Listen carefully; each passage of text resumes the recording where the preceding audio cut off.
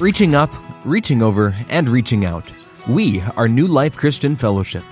For service times, articles, or recordings of our weekly messages, please visit us online at www.nlcfchurch.org. This message is brought to you by Bill Friesen. Before we dive into this morning's message, I would like to open up with a word of prayer. Bow your heads with me, please. Father in heaven, we come before you this morning, Lord, with a filled heart already, Lord. Father, I thank you for the songs that have already been sung this morning. And the song, Sing a Little Louder, really comes to mind, Lord. And Lord, I pray this morning that as we dive into the word this morning, that I pray against any distractions, Lord God, that we may have this morning that are on our mind. Lord, I ask this morning that each and every one of us will give our undivided attention to your word, not to me, Lord, but to your word. I pray, Lord God, that you will fill us with your spirit. And Lord, I pray that your spirit will nudge our hearts and just nudge our hearts in areas where, Lord, where we maybe need to do some business with you, Lord, whatever that may look like. But I pray, Lord God, for strength this morning. I pray, Lord God, that your word will be heard. In Jesus' name I pray. Amen. We are continuing our series called Return to Worship. And the message title for today is called The Despair of the Elders. And you will find our text for today. We'll read it in Ezra chapter 3. There's only 4 verses that we'll be covering. It's verses 10 through 13. So if you have your Bibles with you, you can already turn there. Now, my message today is not just confined to these 4 verses. It's actually going to go back even to the beginning of chapter 1, kind of just covering a little bit of what we're going to be talking about today. I need to go back a little bit is what I'm saying. So we read that King Cyrus, that God had moved the heart of King Cyrus, and that he was allowing the Jews to go back and to be able to go back to Jerusalem and to rebuild the altar, to rebuild the temple. Now, this temple, why was this so important? You know, when we read about in the Old Testament times about how when Solomon built the temple of God, how that this was supposed to be a place where God's people could gather and worship the Lord. But it was also a place where God would come down and meet the people in that place. And that to me is of significance. And I'm going to be focusing a lot on that today. When we read in 1st and 2nd Chronicles is where the temple was to be originally built. It was supposed to be David who was supposed to build the temple. But since David was a man of war, God chose Solomon to build the temple of God there. And when we read just exactly what was involved and how majestic this temple looked and what it was about and why it was to be there, it is overwhelming. I'm going to read a few verses this morning. But the bottom line for this temple was that God was going to be there. God was going to show up there. And listen to Solomon's dedication prayer in 2nd Chronicles. And this is after the temple was built. And I want you guys to visualize what's happening in these verses here. It says this, and I'm just starting off in verses 6, chapter 6, 2nd Chronicles chapter 6, starting in verse 18. I'm going to be jumping around a little bit because there's a lot there. Solomon's dedication prayer. But will God really live on earth among people? Why, even the highest heavens cannot contain you. How much less this temple I have built. Listen to my prayer and my request, O Lord my God. Hear the cry and the prayer that your servant is making to you. May you watch over this temple both day and night, this place where you have said you would put your name. May you always hear the prayers I make towards this place.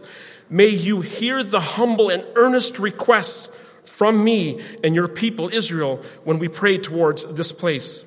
Yes, hear from heaven where you live and where you hear and forgive. And I'm going to continue on a little bit more in verse 7 here as well. Now, this is after, when you read about the construction of the temple, there is like, it's described in great detail. And when you think about what was done and how they overlaid everything with gold, it must have been a precious sight, a beautiful sight. And in the center of it all, the most holy place, the Ark of the Covenant was there. And this is where that was the holiest place where you could go in that temple. And now listen to what Solomon says after he's done praying. When Solomon finished praying, listen, I want you to picture this. Fire flashed down from heaven and burned up the burnt offerings and sacrifices, and the glorious presence of the Lord filled the temple. The priests could not enter the temple of the Lord because the glorious presence of the Lord filled it. When all the people of Israel saw the fire coming down and the glorious presence of the Lord filling the temple, they fell down on the ground and worshiped, praising the Lord, saying, "He is good, He is faithful, His love endures forever." This is what's happening here in Ezra chapter 1 through 3. This is what the Israelites or the Jews are wanting to see again. This is what they are longing for. This is what God placed on King Cyrus's heart, to allow the people to go back and to build this place of worship again. And from there, I want to continue on right where Ezra chapter 3, or in Ezra chapter 3, we want to read verse 10. And I want us to understand the significance of what praise and worship is today. C.S. Lewis describes worship like this. Only in the act of praise and worship can a person learn to believe in the goodness, the greatness, and the faithfulness of God. Let me read that one more time. C.S. Lewis says this.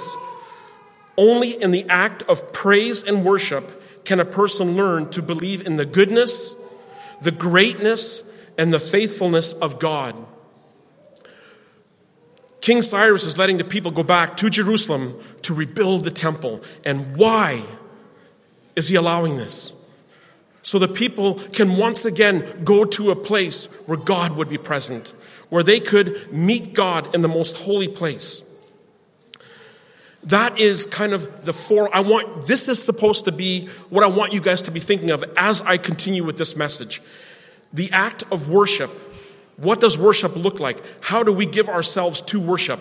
What does worship look like today? These are all things that we're going to be covering today in today's message. So I'm going to read Ezra chapter 3, verses 10 through 13, and then we'll unpack these verses here.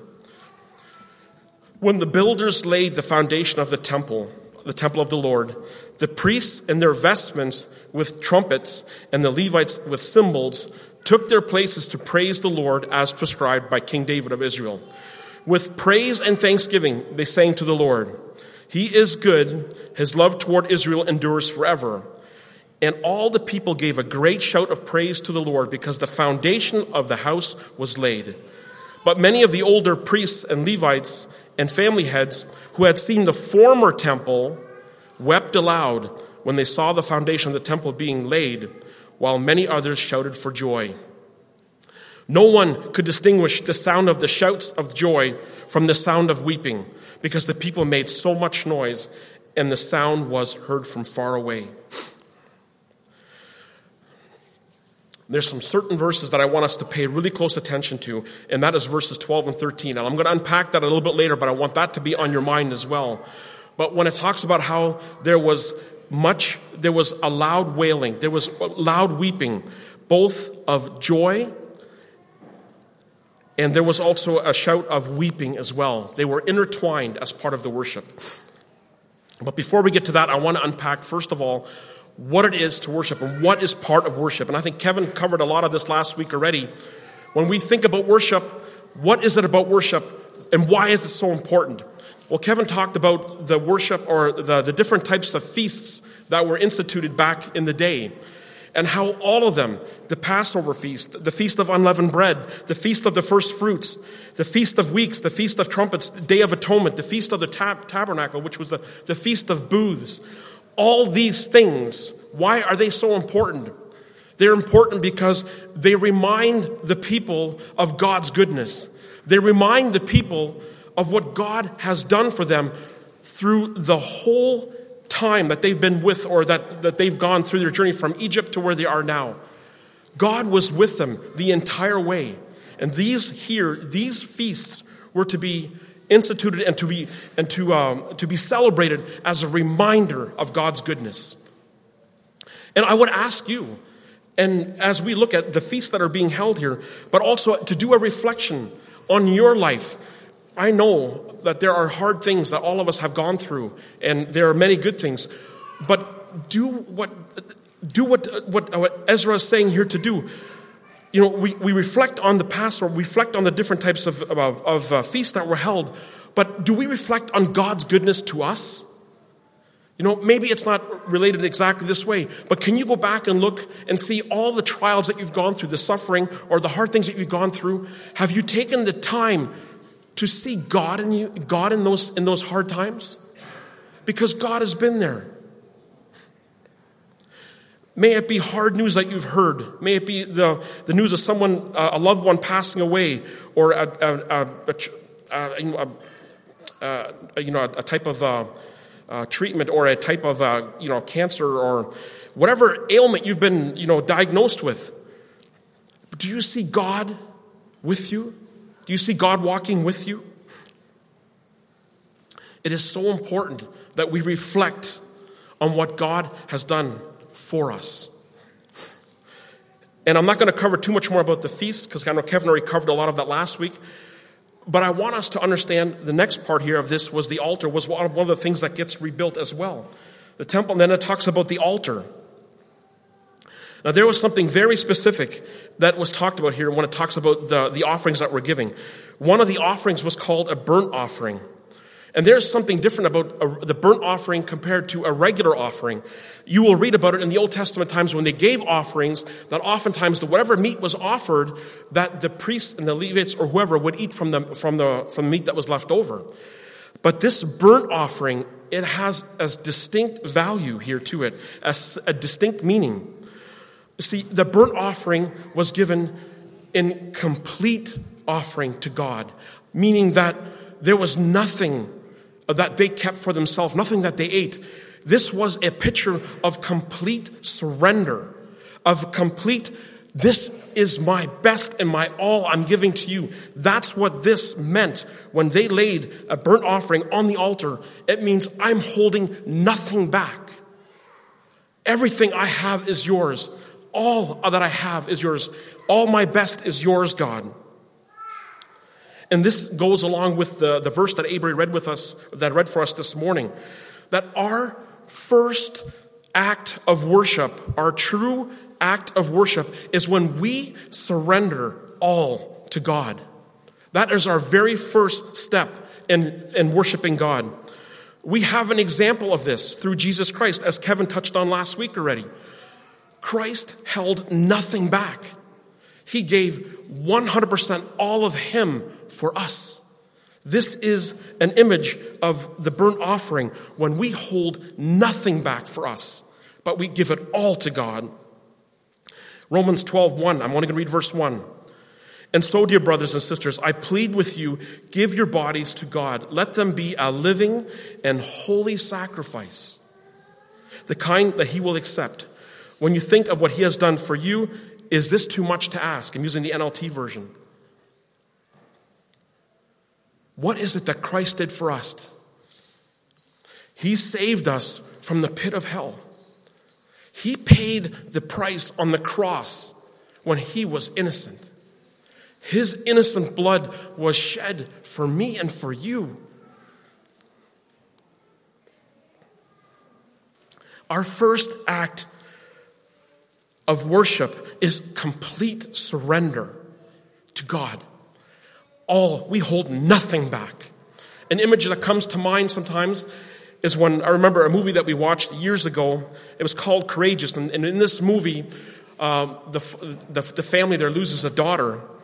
And I remember the thing that was so hard for me to understand, or hard to take in, was so hard for me to see, is that when finally the father came to grips that his daughter was gone, and he was able to give thanks to God for the time that he had with her, as he's praying, fist clenched, he opens up his hands and he let go.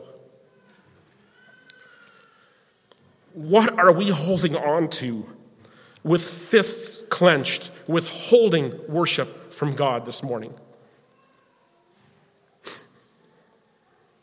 To surrender is the beginning of our spiritual worship. What are we holding on to?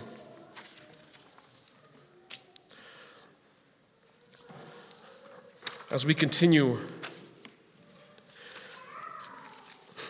one of the things that really that I took notice of as I was preparing for this is that when the builders, I'm going to go back to verse 10 a bit in Ezra 3, it says, when the builders laid the foundation of the temple of the Lord, the priests in their vestments and with their trumpets and the Levites with their cymbals took places and praised God.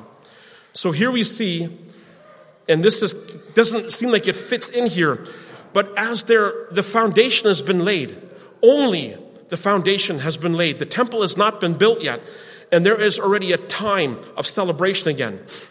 And we read here in the previous the couple chapters is that with the Jews going back now to rebuild the temple, there was animosity around them. The people that were now living in the land did not want that temple rebuilt, so there was fear amongst the Jews there as they were rebuilding the temple.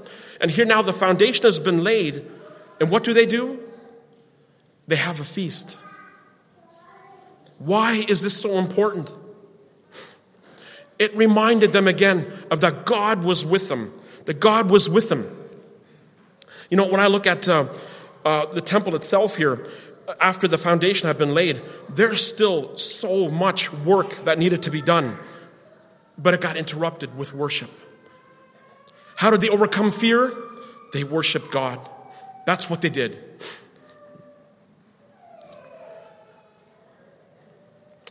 And you know, when I look at, I think something that we can take out of this here is that when I look at the things that I'm involved in, the committees and the things I'm doing. I look at many of you that are involved in different things as well. Life can get so busy.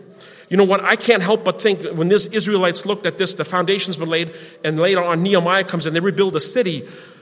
Look at how much work still had to be done. And yet, they were encouraged. Remember that God is with you. In all of your busyness and all of the things that you have commitments to, remember that God is with you.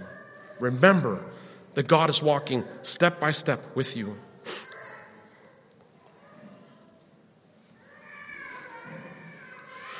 Verses 3-5, it says here that even though the people were afraid, and this is coming from Ezra chapter 3, they rebuilt the altar to its old site.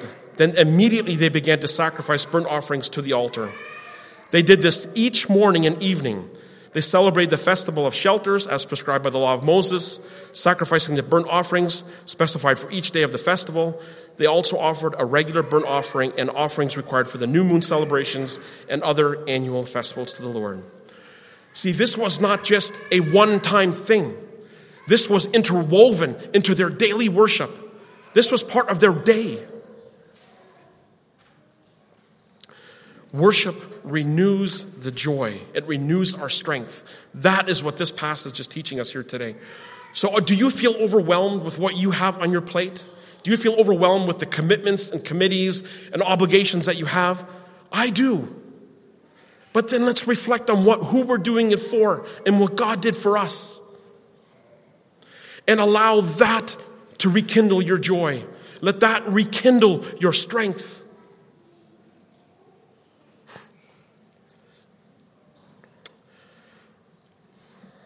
You know, in the Old Testament times, we read about the temple and how that was the place of worship. And that's where the people went to meet God in the most holy place. Today, in 1 Corinthians chapter 6, verses 9-20, we're talking about a different type of temple. We're talking about that our body is the temple. That in 1 Corinthians 6, 19-20, it says this. This is talking about your body, not the church, but your body. Don't you know that your body is the temple of the Holy Spirit who lives in you and was given to you by God? You do not belong to yourself, for God bought you with a high price. So you must honor God with your body. We look at the Old Testament times and we look at the struggles that they had and the opposition they faced with building the old temple walls up, or the temple at the time. Let's take that into today. Let's bring it to today. You are the temple of the Holy Spirit. How are we rebuilding or building the temple today? What are we doing to build one another up? Do you understand the power of words? Do you understand when you tear someone down, or when you speak negative of somebody, or when you gossip about someone, what that does to the temple, to your temple, and thus affects the church?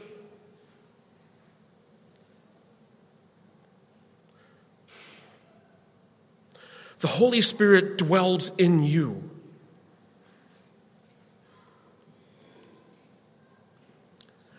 How are we at lifting one another up? How are we at laying words of encouragement, building blocks of the soul to the person sitting right next to you today? The person sitting behind you, in front of you? What are you doing to build the temple today?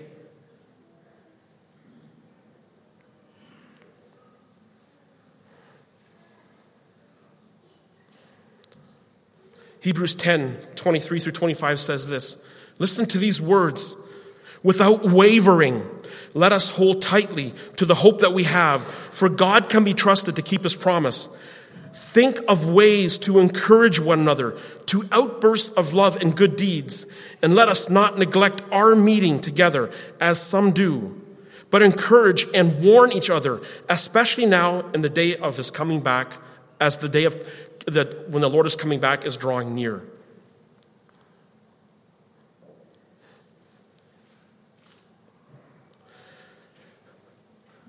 There's a couple words that really stick out to me. To encourage one another with outbursts of love and good deeds. I can't quite visualize what that looks like, but I have a Bible translation or a commentary that I would like to read that describes this so well. I cannot do it justice. So this is the meaning of what is being said here in Hebrews 10, verses 23 through 25. This word encourage means to stimulate strongly, to arouse or incite to riot. Christians need to spur or stimulate each other in two areas. Number one, love. Love is not just an emotion, but a choice to act regardless of one's feelings. We are to act lovingly towards one another. Number two, good deeds.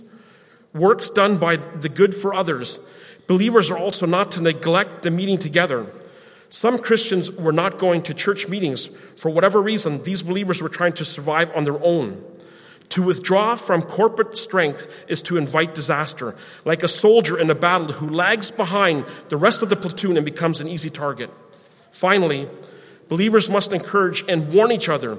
These words reveal that Christians are responsible for each other. Get that part right there, that we as fellow believers are responsible for one another. Christians cannot be concerned just for their own spiritual well-being. They must also encourage others to keep fervent in their love and to activate their service to God. This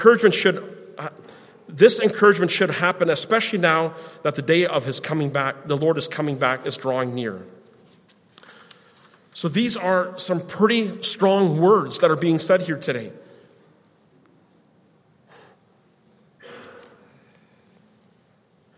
But we all fall short.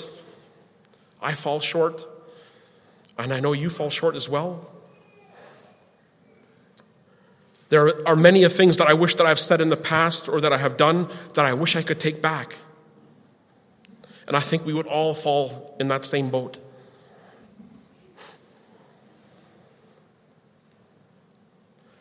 How are we laying the building blocks today? That is my question for you today. How are we encouraging one another? How are we building one another up? How are we acting out in these outbursts of love, these to incite a riot? I mean, this looks drastic to me. This is not something that's unnoticeable, but it's something that is noticeable. Do your words encourage and build, or do they tear down?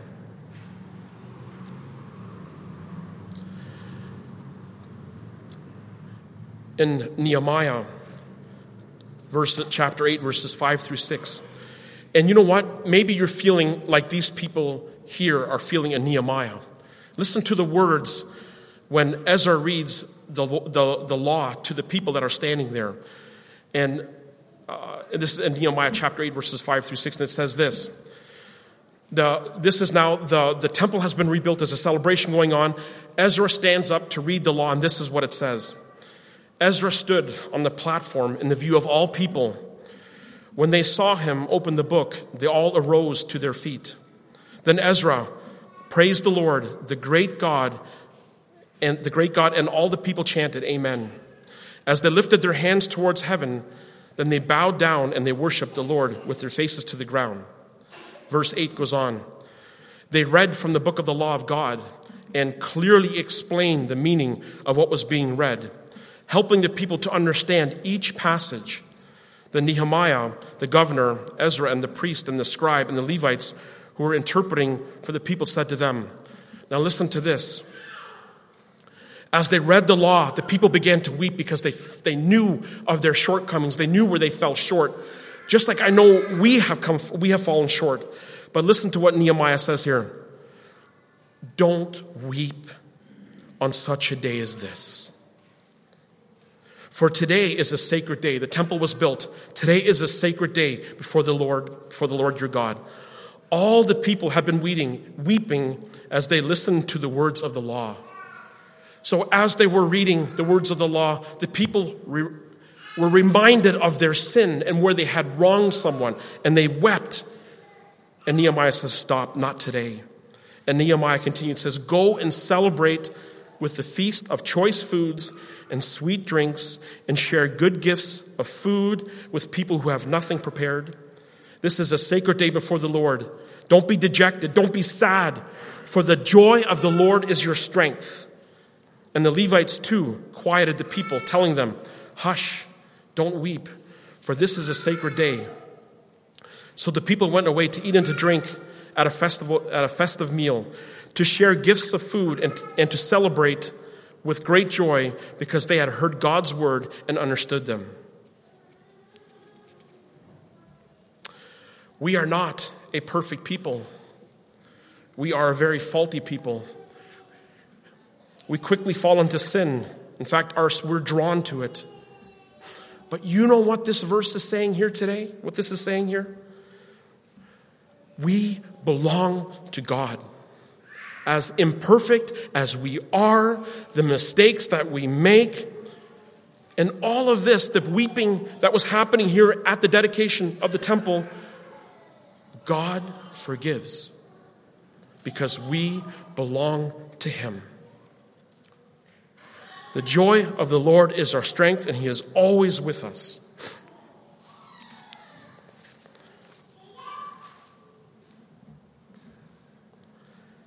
That renewed grace that we're talking about here today,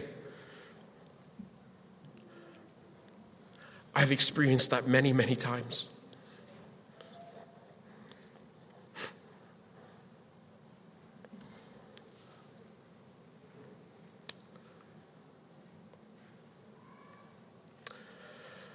As we continue on now here, that near the end here, we read those verses about where the people wept, where there was weeping and there was much joy in the temple. And then later on we read that in Ezra there, that upon the completion of the temple, that there was much weeping and much joy, and it was kind of all intermingled. What do we make of that?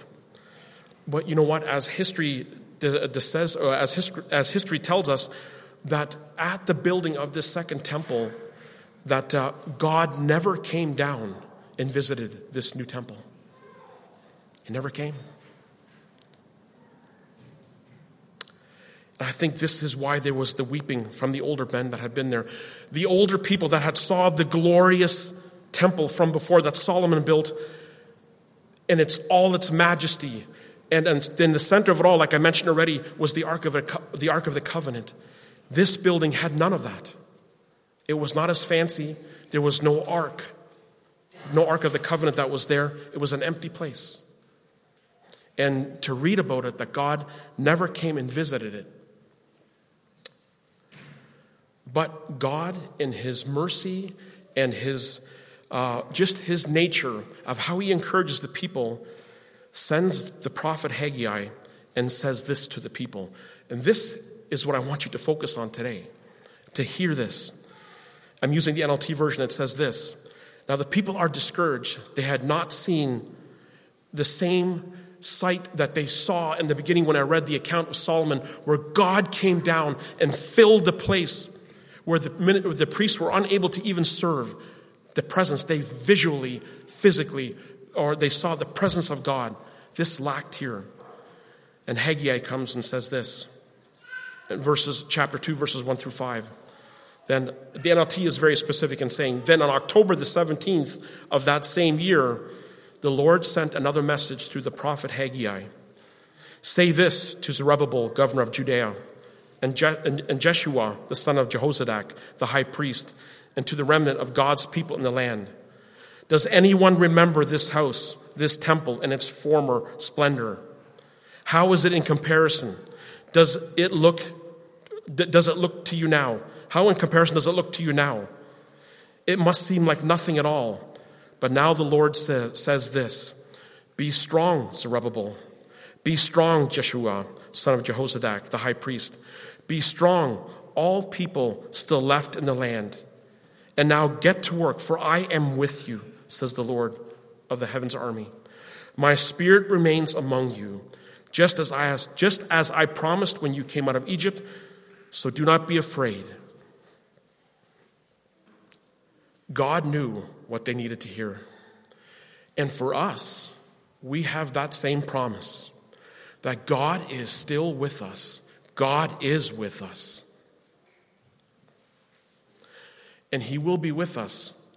And we may not see God's presence like they did in Solomon's time, how the temple was filled with smoke and all its glory.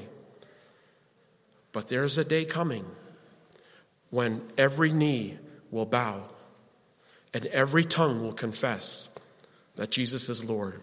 Because when he comes back the second time, we will see his splendor and his glory, the majesty of who Christ is. He's never changed. You will see his beauty.